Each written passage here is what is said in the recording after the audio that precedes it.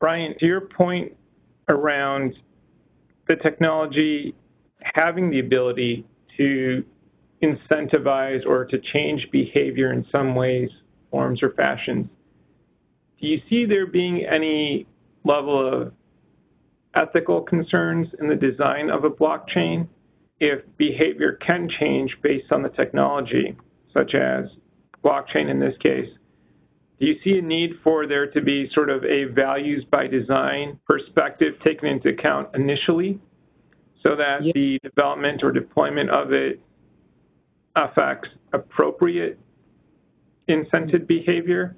Or do you think that it's less of a concern of the blockchain and more an aspect of the individual having to behave ethically with the technology in front of them?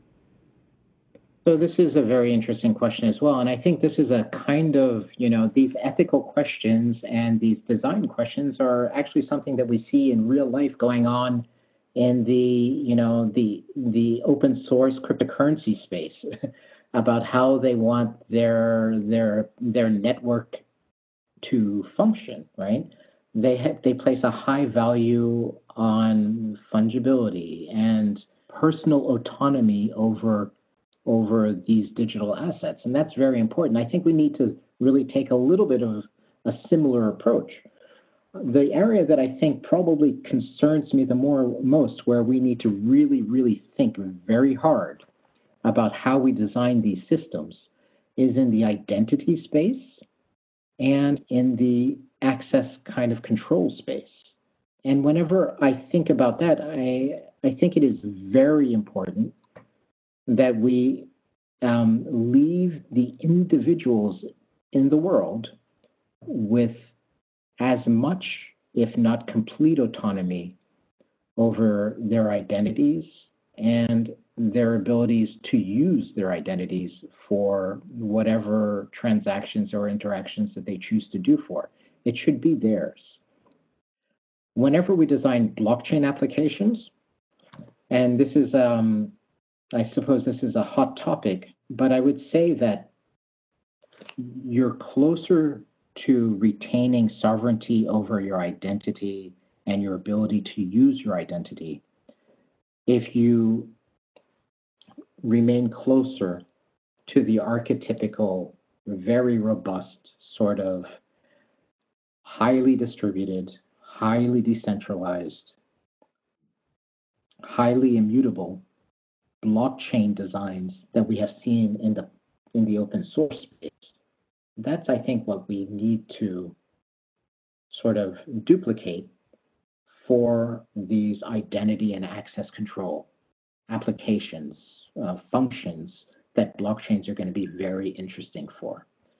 I would really be unhappy to see an identity system built where a single central entity might be able to alter somebody's identity without their consent, remove their identity, or assign them a different identity without their consent.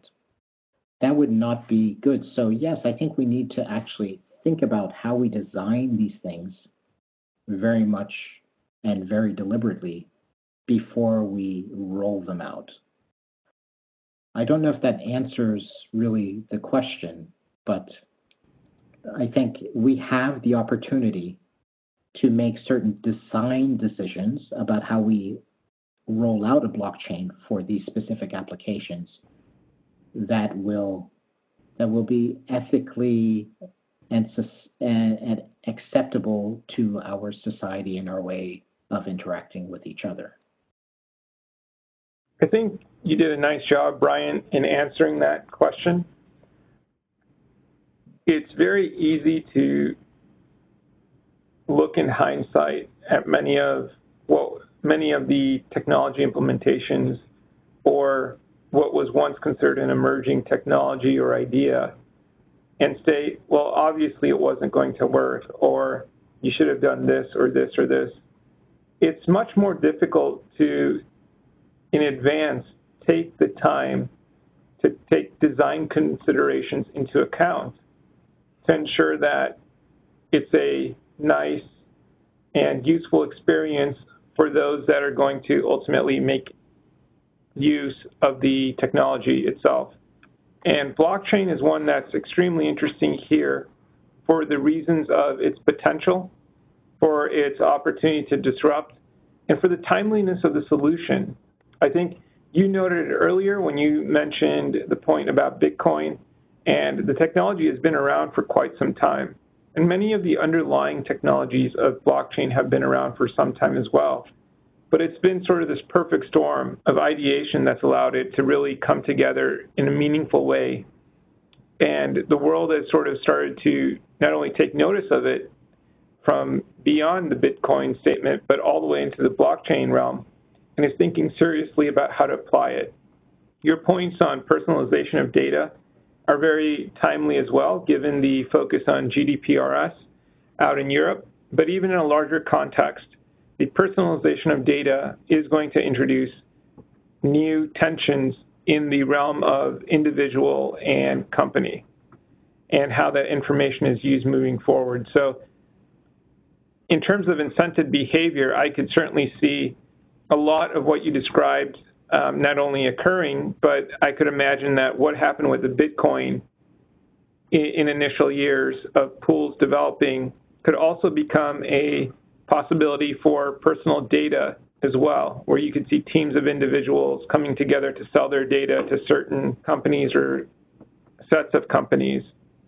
And so that dynamic fully changing, but also enhancing greater collaboration. What it does, though, lead to in the shorter term is how does this all work? As you see it, or as you've described, both from your expertise as well as the experiences that you're seeing in Silicon Valley and around the world, what do you think is required to help this blockchain discussion really take the next step? Is it a question of, number one, just better awareness and understanding of a very complex idea? Is it the lack of technical standards or open source or other collaborative means? Is it a lack of momentum in certain verticals from corporate investment? What is it in your mind, Bryant, that's needed to, let's say, help accelerate a successful blockchain drive and further, as you noted when we discussed GDPRS, perhaps even be a potential solution taken seriously to the extent of even implementation starting within the next few months with it? In your mind, which of these are not some of the key areas that require focus, if it were up to you, over the next few months to bring blockchain to fruition in even a stronger way? So I would have to start by saying I think the next few months is probably a very short timeline. I think, I think we still have a lot of work and a lot of thinking and a lot of deliberate decision-making to do before we actually leave the exploratory and experimentation stage, which is actually very important and I do not want to discourage. But for us to get to those, robust, established blockchain applications, imagine a healthcare-based blockchain application that is as well established as Litecoin or Bitcoin. We have some time we have a lot of work to do before we can get there. Obviously, I think, like I said, there are many problems across many verticals, and I think the people and the entities that are going to help obviously are going to be somewhat the standard bodies like the IEEE. I think academics are going to be incredibly important, not just on the ethical and the philosophical and the political side, but also on the just plain nuts and bolts crypto side and the computer science side and the network side and the P2P side. I think, probably the groups most active in exploration and experimentation, are probably startups, and they are very nimble in important parts, right? On the large organization sides, they're the ones that really, really, really need to think about those use cases, and they hopefully are willing to experiment and willing to fund beyond what venture capital and private equity might do on their own. So, I don't want to dismiss where we are, but, from the time that I sent my first email in the early 80s to the time that I saw a Netscape Navigator in 94, that was 10 years. So, I think at the moment with blockchains, we're still sort of closer to the sending the first email kind of state at the moment. I think I laid out some of those core functions that blockchains are really good, and I think what I see happening is that we're going to be building specialized, robust, and modular sort of individual blockchain apps in those four areas, and we're going to be probably reusing them and testing them and beating up on them until we have things that can be used across multiple verticals. And then again, using a second layer of blockchain technology, my guess is that we're going to tie those individual pieces together for specific business use cases with logic and verifiable computation built into that real application that gets presented to a particular business use case, a process, a re-engineered business process, right? So I think that's what I see as, the human side of what we need, right? As far as standards and open source tools, I think we kind of have to look towards what happens in the basic cryptography sort of community. I would never use a super secure instant messaging application that was written by somebody in his basement that hadn't been really tested.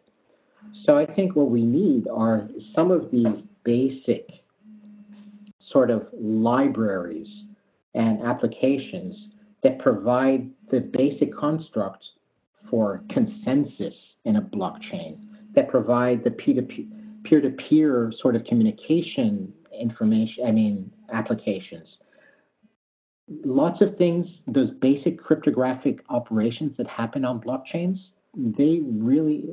we need to have sort of frameworks and models that we can distribute so that people who are really trying to build really robust blockchain applications don't have to rewrite everything from scratch. There's no reason why someone should have to redo hashes or redo a signature scheme or try to figure out homomorphic encryption by themselves. We just don't need to redo it. Open standards, open crypto, open exchange of techniques will be incredibly important. And the same goes for the more advanced techniques that we see on some of these blockchains, like these sort of, I don't want to call them smart contracts, but yes, they are smart contracts. And like, for example, in the cryptocurrency space, pay-to-script hash and the use of Merkle trees and Merkle hashes. Those are things that we need to sort of demonstrate to the interested world how we do them and give them one really good way of doing them, and then they can use those building blocks to build their applications. The other thing that I think we need to do is really think about interoperability. And I think this sort of two-tier, layer one, layer two sort of way of building specialized applications points in that direction. This is all software, So it's not like me sticking a European electrical plug into an American jack. That's not the situation. But what we can program we can program interaction between blockchains, right? So, whenever you have a second level application with built-in logic, verifiable computation, it has the ability to tie in the different building blocks and to use what they need to actually arrive at a solution that answers the question or that solves the problem that we should have or wanted to solve many, many years ago. And there are two most important points, I think, that we need to make sure that we cover in the future. Point A is that because there is such a diversity in the way that different people are building blockchains that do not necessarily carry all of the robust attributes of blockchains, I think we really need to find some way to systematically judge whether a blockchain truly provides that single common truth. Does it provide for the ability to collaborate in a hostile environment? That may not be necessary for your application, but we need to know that, right? We need to know whether that recorded fact is truly, immutable, whether it's really real. That has a lot to do with how much it takes to reverse or change a particular record. And, I think there's very little thought being given to how much faith can I have in a blockchain. And if I'm building a second layer application and I need to use this other blockchain, or I'm building a same level application that wants to reach out and grab a record from another blockchain, I need to be able to assign a likelihood that that record is valid. And in our current Wild West-ish sort of landscape where blockchains are being experimented on and being designed with all kind of design characteristics, let's say I'm a blockchain looking out at all the thousands of other blockchains, I cannot be certain right now that a record held in another blockchain is actually valid. So I think we really need some systematic way of describing how robust a given implementation of a blockchain actually is. The final thing that I think we really need to do to set ourselves off in the right direction, on the right path, is the fact that education will be incredibly important, just in general. What are the benefits? What benefits can we expect? What benefits are we enjoying? However, the final thing, and this is both an education and a standards kind of perspective, is that because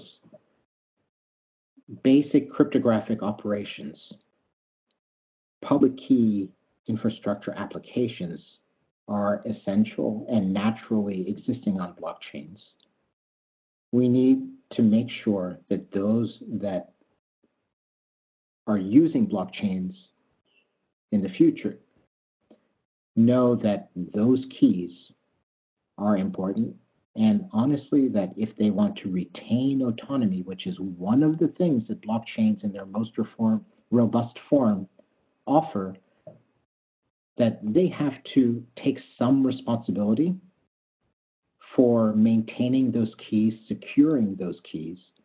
And I think this is a wonderful opportunity for those standard bodies to help develop mechanisms for securing those keys and also educating the public about understanding the value and the importance of keeping those keys secure.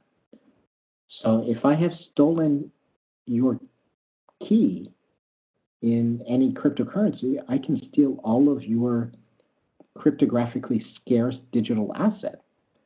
Now, what I don't want is that a blockchain identity platform is rolled out and that we experience the same thing, even though it's very hard to forge a signature or repudiate a signature. If I have gained access to your private key, it will happen. We need to put a lot of effort in making sure that the individuals that will be participating on these blockchains, or the institutions or the organizations, will have ways of securing their cryptographic keys, and that they understand the importance of keeping them secure. Brian, thanks so much for your time and for sticking around well beyond the scheduled time. We appreciate it, and I think it was a very good conversation that we had. You brought up some excellent points that need to be considered, very timely as well, and I think folks will walk away with a very good understanding. I actually really enjoyed it, and thanks for having me. It's actually very much an honor to actually be working with you guys.